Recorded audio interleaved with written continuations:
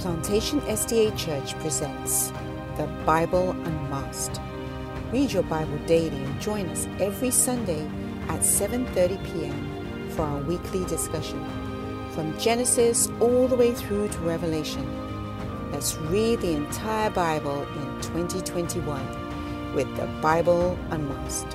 Hello and welcome to episode 30 of the Bible Unmasked. If you are here with us, I'm so glad you are here, and my name is Elizabeth Thomas, and I'm your host today. And with us, we have our beloved Pastor Dexter Thomas. Welcome. We're glad you're here. Thank you. Welcome again, everybody. We're going to have a grand time. Yes. Okay, and if you are here, you know already that you can this is always aired on Sunday night at 7:30 on our YouTube channel or on plantationsda.tv. And you can click on the subscribe button and you will get notifications every time we air a new episode. So we're glad you're here. Please remember to invite your friends and family to join us as we are reading through the Bible in this year of 2021. So as you are reading along, we do encourage you to not try to squish it all in real quick in one night, or to spread it out and go along with us. And if you're reading and you have any questions, please text us those questions to 954-388-8780. And we will be so happy to receive those questions to answer them by our pastors who are doing this every week. And you will get your answers. And so we want to get started with today's episode, but with a word of prayer. And I'll just ask you, Pastor Dexter Thomas, if you could pray for us. Lord, thank you so much for the richness and the wonders in your word. And I pray that as we discuss the insights, the questions from what came up from our last week's reading, that our hearts would be touched, moved, stirred, and just bless, saturate our souls, God. Massage our hearts with your word. In Jesus' name, amen. Amen. Thank you. Well, let's do a quick review here. Last week, we had Pastor Jennifer and our principal Rob sharing with us from Ecclesiastes 5 to Isaiah 11. Can you give? Yeah, what I like is our excellent presenters help us to appreciate the pessimistic, well, I should say the whatever positivity we could find from pessimism, which is what Ecclesiastes primarily dealt with. Solomon is reflecting, on his life and so on. But also, they got us going in Isaiah, right? As we saw how he met with God when King Uzziah died. And I believe that inspired so much of the entire book, which we'll delve in some more. Okay, so this week we are reading Isaiah 12 to 37. And just to remind you also that, every week as this is being aired, then in next week's chapters will be shared with you, and also at church they'll be shared with you, so you can keep hearing when the next chapters are. So can you maybe give us a quick recap of what is for today? Okay, so today we like Sister Thomas says, we're doing 12 to 37. And we're going to touch on not so much his prophecies, but some of the promises embedded in Isaiah. The challenge at the end where King Hezekiah was faced with death and destruction, and how he turned to God in a powerful way. So look, fasten your seat belts. Let's go. Yes. These prophets, I think, would be interesting to meet them in heaven and to learn about them, because they all, a prophet was there to share oracles, right? And when he was sharing things, so you wonder if they're kind of what personalities they all have. Yeah. And Isaiah was so interesting because he wasn't the guy with the bullhorn on the street corner. He started as a prophet in the palace of the king. So he was like a religious advisor to the president. He was a big boy. And he kind of lost status as the kings became more sinful. But he never lost his prophetic calling. And by prophecy, it's not only foretelling, but it's also forth-telling, One is to predict the future. The other one is to proclaim a message of justice and righteousness in the present tense. So they usually did both of them. Okay, good. Sorry, I diverged there. Okay, let's get to our first question here. And I'll be reading the verses that go along with that. So if you want to grab your Bibles and follow along with me, I'm going to be reading in Isaiah chapter 14, verse 12. And here it is. How you are fallen from heaven, O Lucifer, son of the morning. How you are cut down to the ground, you who weakened the nations. And the question is there any significance with Lucifer being called Star of the Morning, while Jesus is called the Morning Star in Revelation 21:16? Wow, good start. What a brain teaser. and I this is my random guess. I think it has to do with both of them, their role in the presence of God. One reflected God's light, right? Star of the morning, while the other one was the light itself, the morning star. And in Isaiah 14, I don't know if this is your next question, from 12 to 14, it describes Lucifer's fall. So you have Isaiah 14, 12 to 14, then you have Ezekiel 28, 17 to 19. And of course you have Revelation 12, right? But it describes his fall from heaven. And Ezekiel said that iniquity was found in him. But Isaiah tells us that pride was that iniquity, where he thought he could be bigger and better than God himself. Okay, good. Okay, let's go on to question number 2. So Isaiah 15, verse 1. I'm just going to turn the page here. The burden against Moab, because in the night Ar of Moab is laid waste and destroyed, because in the night Ker of Moab is laid waste and destroyed. Here it's talking, he is concerned for Moab. Wasn't he sent only to Israel? Oh boy. And in I don't have a count, but I'm sure at least 15 to 20 different nations are spoken of in the book of Isaiah. Why this is significant? It's significant because, again, you need to understand Israel's role. Israel's role was not to be a remnant in terms of rejoicing that they had a special message. Their focus was to understand that they had a remnant message, which simply means God obligated them, God commissioned them to share his love to the then known world. Israel was basically at the heart of the then known world. The traders, the merchants, they all had to pass through Israel in order to get to where they're going. So they were strategically located almost at the center of the city, as it were. So all these nations that Isaiah keeps talking about, crying out against, pleading with them, it says that God's heart had deep love and compassion for the universe, for the entire world. Right. And that was his agenda for Israel to reach them. So that's why you see throughout Isaiah, as you guys are reading, and you're going to keep reading next week as you go from 38 to the end of Isaiah, you'd keep hearing him calling different nations. Why? Because that's who God wants to convict and convert. So do you think, I'm throwing this in here, do you think that, when we all go to heaven, that there's going to be some people in the Bible times that maybe were Moabites or Hallelujah. Some other Yeah. nations that were, what's the word I'm looking for, that, were convicted or were surrendered to God, I guess, or that gave their hearts to God, and that they will be there. Definitely. What would be interesting to research, which I didn't do, is figuring out how Isaiah's message actually got to these people. Because it's not recorded like he had a scribe like Baruch for Jeremiah, but how did they get the message, or was he giving it to the Israelites to give to them? That would be a fascinating thing to study. But again, the clear message is God's heart was filled with compassion, not just for Israel, but for the entire then known world.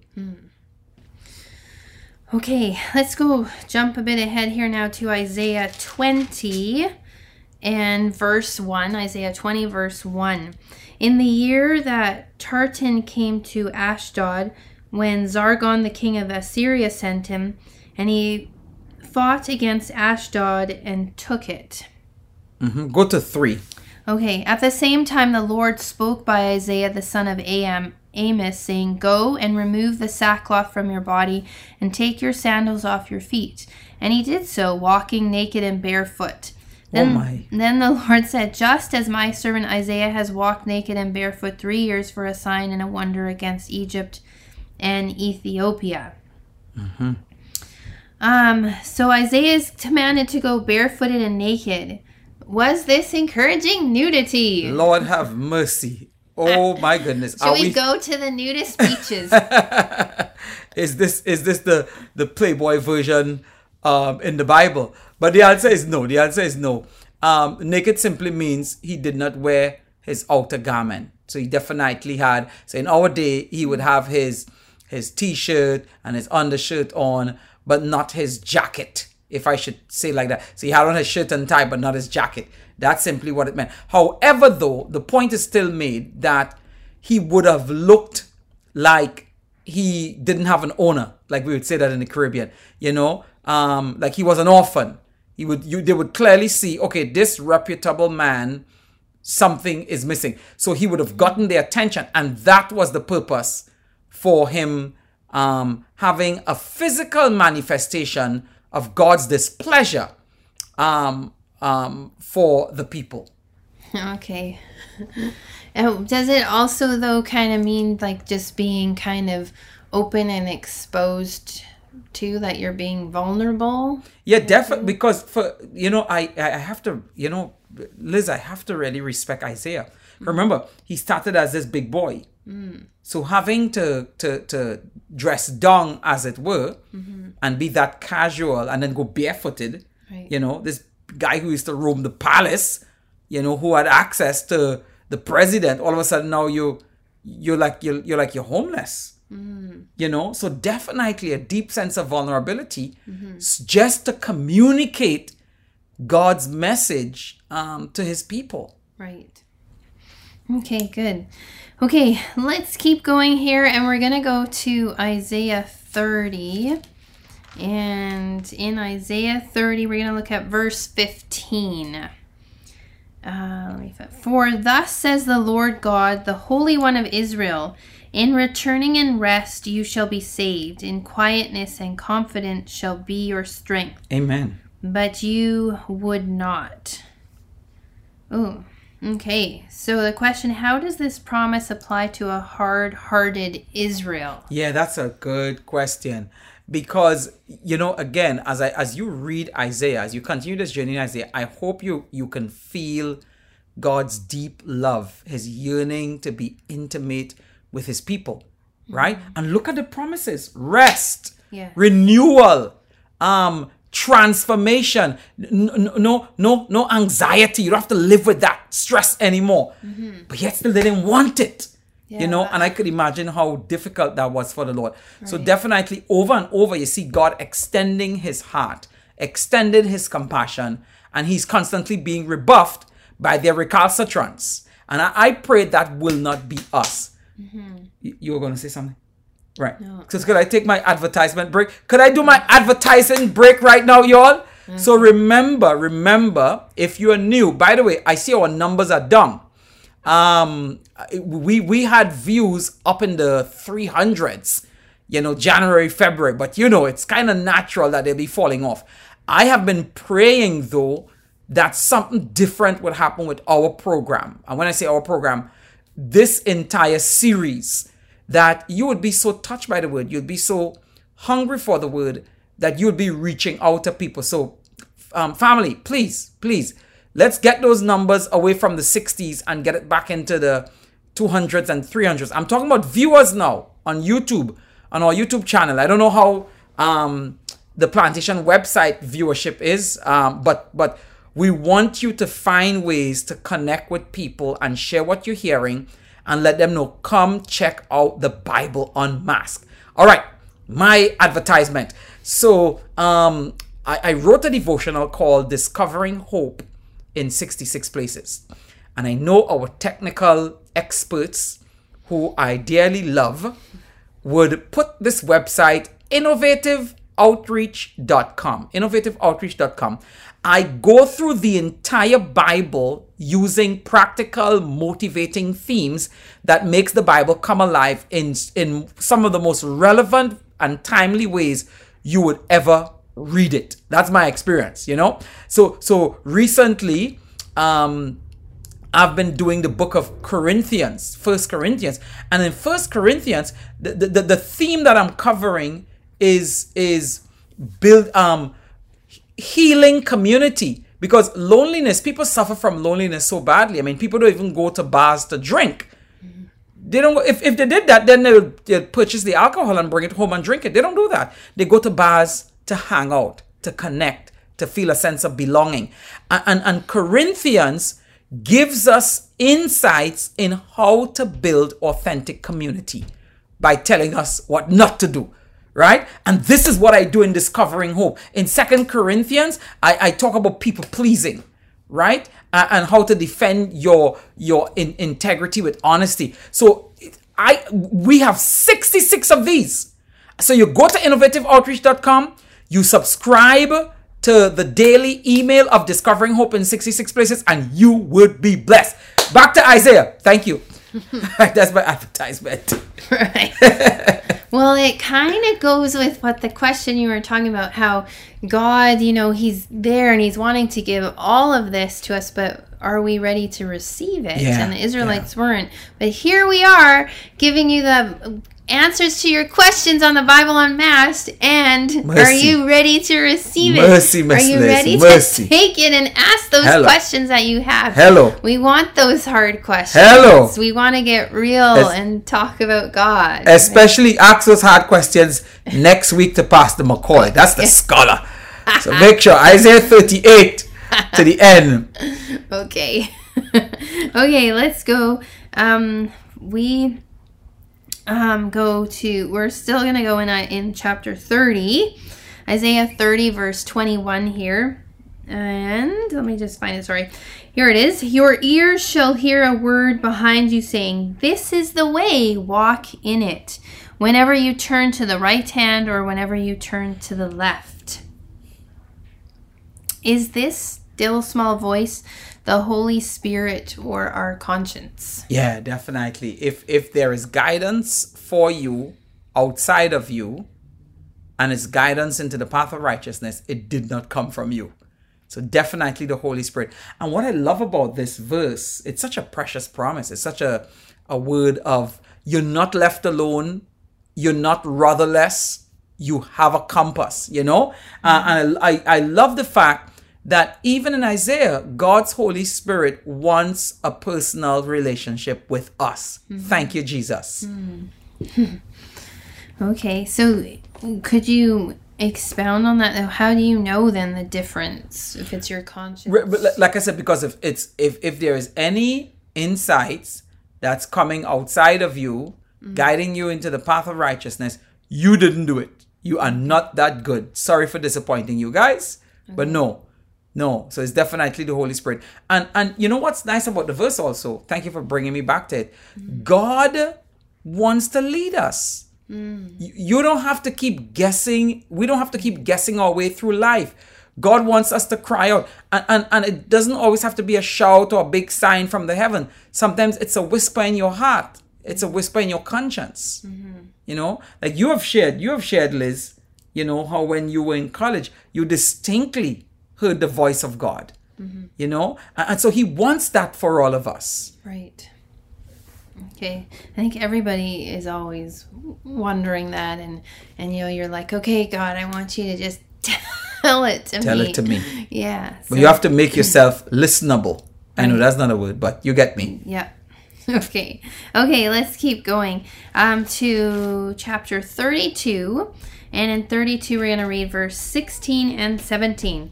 Then justice will dwell in the wilderness, and righteousness remain in the fruitful field.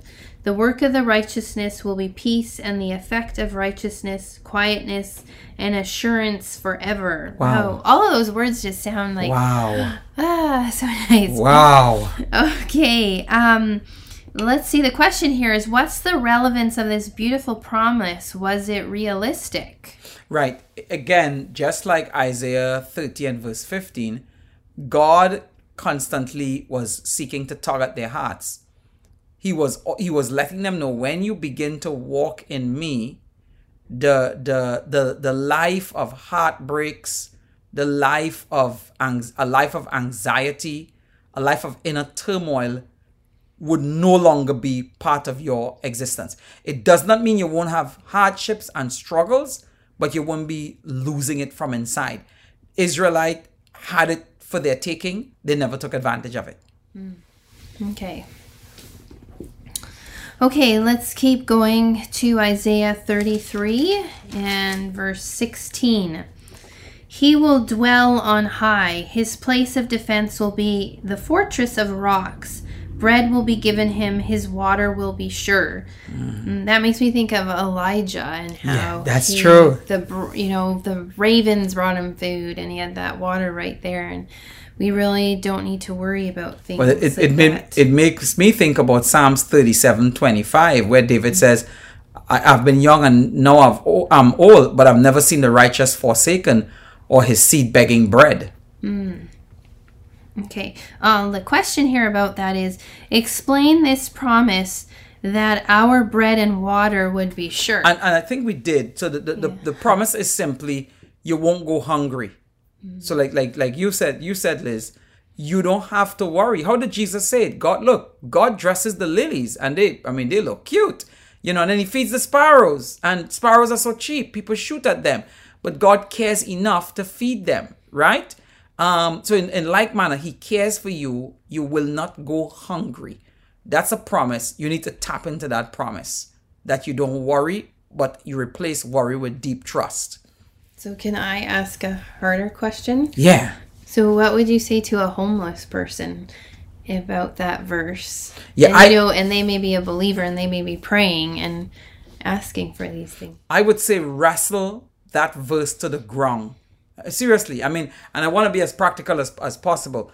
But seriously, you lift this up to God and say, God, you said this. Now show me how to make it a reality. So it's not just praying it and claiming it. You know that name it, claim it, take it to your house and frame it. No. This is not an incantation. It's not where you're just repeating some kind of chant. You have your role in making it happen. But God is saying, when you partner with me, my promise, my word to you is going to be sure. Mm-hmm. Okay. That's what I believe. Right. Or you think that maybe sometimes that hunger won't be as strong, or something, that God will somehow sustain you through it or something. But just like you quoted with Elijah, right. Elijah, yeah. God fed brother man, in a place where food would not have been possible. Right. That's what he does. Mm-hmm. Or even the Israelites in the wilderness. Oh my goodness. Okay. Okay, let's go to Isaiah 33:19. You will not see a fierce people, a people of obscure speech beyond perception, of a stammering tongue that you cannot understand.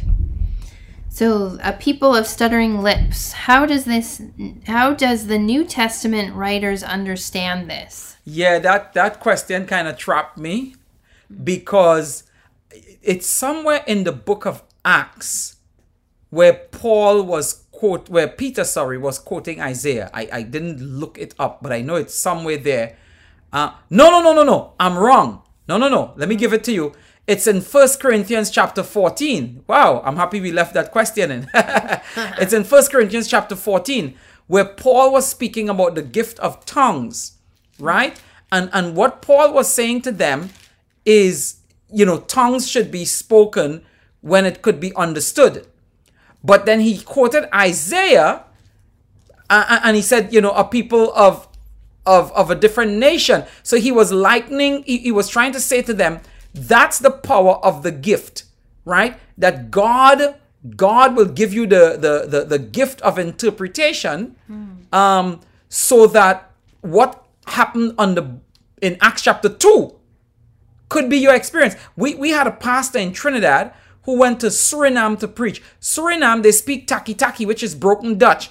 And, he was doing a revival, and his interpreter did not come that night. And he was so nervous, sitting there waiting, the time is going. And then the Holy Spirit says to him, you stand up and preach.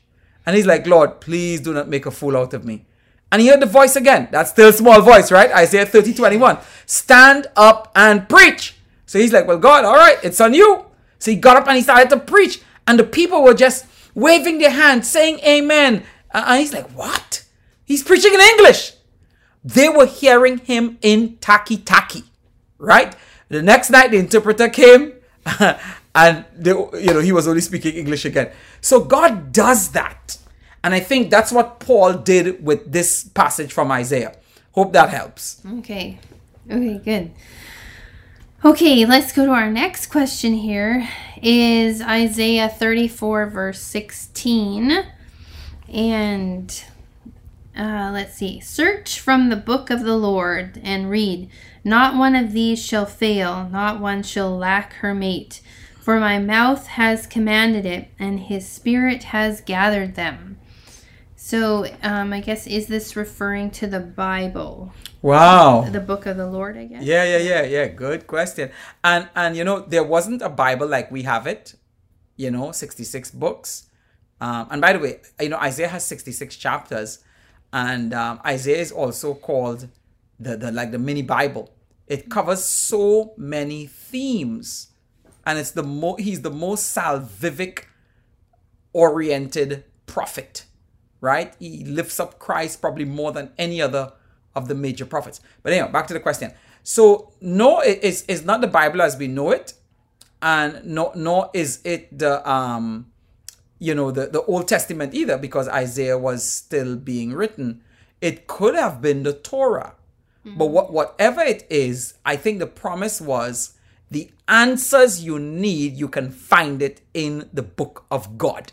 The word of God. And that's why, family, I really would impress you. Please share this Bible Unmasked. It's blessing people. Don't keep the blessing to yourself. Get people reading the word. Even if you fell off, holler at your people and say, hey man, let's get back on track. We have 5 months to go. Let's get in the word again.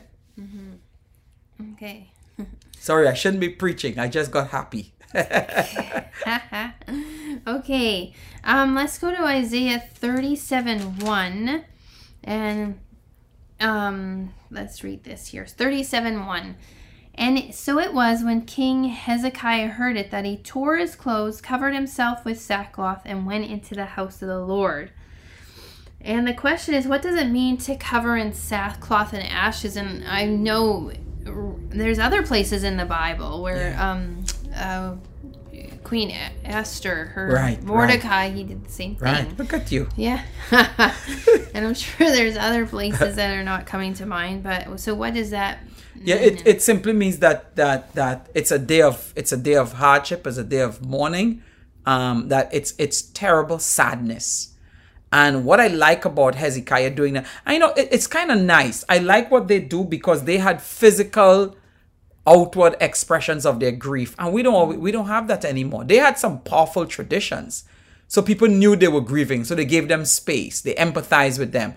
We don't always do that. We have to wash our faces and pretend everything is all right. We don't have a society with traditions that help people to face sadness with sympathy. So I like that Hezekiah, he sought God. He didn't go to strategize with the other military leaders. The Syrians were saying, man, we're going to destroy you, and the Syrian was telling the Hezekiah's men on the wall, look, don't let him bamboozle you with nonsense. Where are the gods? Don't let him tell you that God is going to rescue you. You see, dude didn't know which God he was talking about. He didn't know that the God he was criticizing is the one that actually gave him breath to criticize him, and Hezekiah sought God, man. And he sent a word for the prophet. And the prophet said, God is going to do his thing. So, yeah, I hope I answered the question. Yeah, and I was gonna ask, so what you like, well, I guess there isn't anything, but I don't know, like, what are we supposed to do this to, can we do anything similar, or should we be in how they were with sackcloth and all that? Like, how did that stop, or why don't we do that anymore? Yeah, I guess, from culture to culture, tradition change and whatever, or it loses its fashion or whatever it is. Right. But I think even as a family, we could do things like that. Like I heard about a couple, sometimes the guy came home and he was really tired, and the wife, who was a stay-home mom, she was tired too. And from the time they got home, they would get on each other's nerves. And then, one day they realized, no, look, this is not good. We are attacking each other from a really tired space. So they made a deal. They said, well, look, if you really had a bad day, when you come home, wear your hat back to front. And he said to her, well, look, if you're having a really bad day, if the kids were acting all crazy, you felt like you wanted to pull your hair out, wear your apron back to front.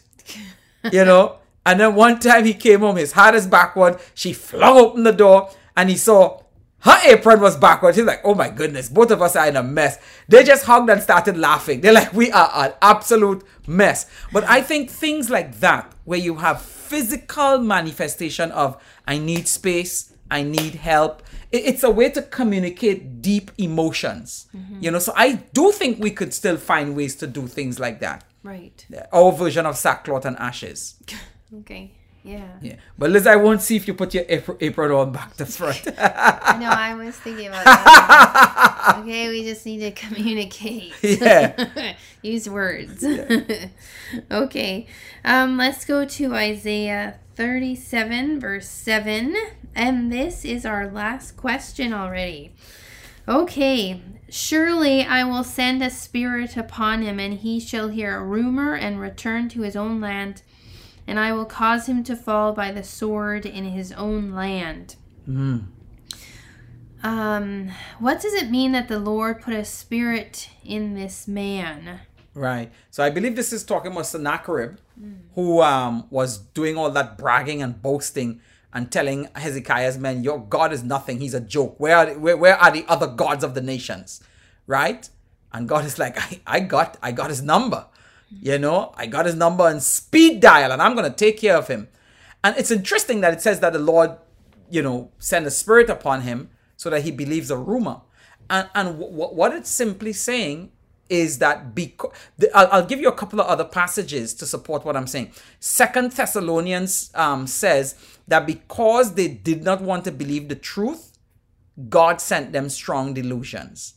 What it simply means is, when we push God away, Satan takes over. A lot of times, because we have God's protection and we pray especially, God helps us to discern lies. God helps us to block when the enemy is feeding our mind with demonic thoughts that mislead us. He did not have that protection because he was intentionally attacking God's character and attacking God's people. So God just stood back and the enemy took over. And in the Hebrew mindset, if God allowed it, God did it. And that's why it's usually spoken like that. Similar to Pharaoh's heart being hardened. So I hope this helps. Okay, good. Okay, well, friends and family, we would like you to continue reading with us. This next coming week, it's going to be Isaiah 38 to 59. And next week, Pastor McCoy and Olivia will be here to answer those questions for you. And again, if you have any questions, we want you to text them to us at 954-388-8780. Thank you very much. And to close here, we will just close with a word of prayer.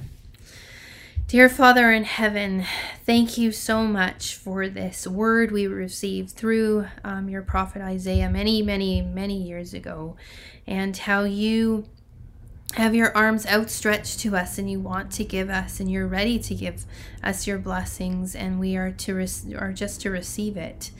And Lord, I pray for each one that's listening to this, that our hearts and our our hearts would be attuned to you, and that we would hear you calling us and hear your voice. Bless each one in this upcoming week, and may we walk this week with you. We thank you so much.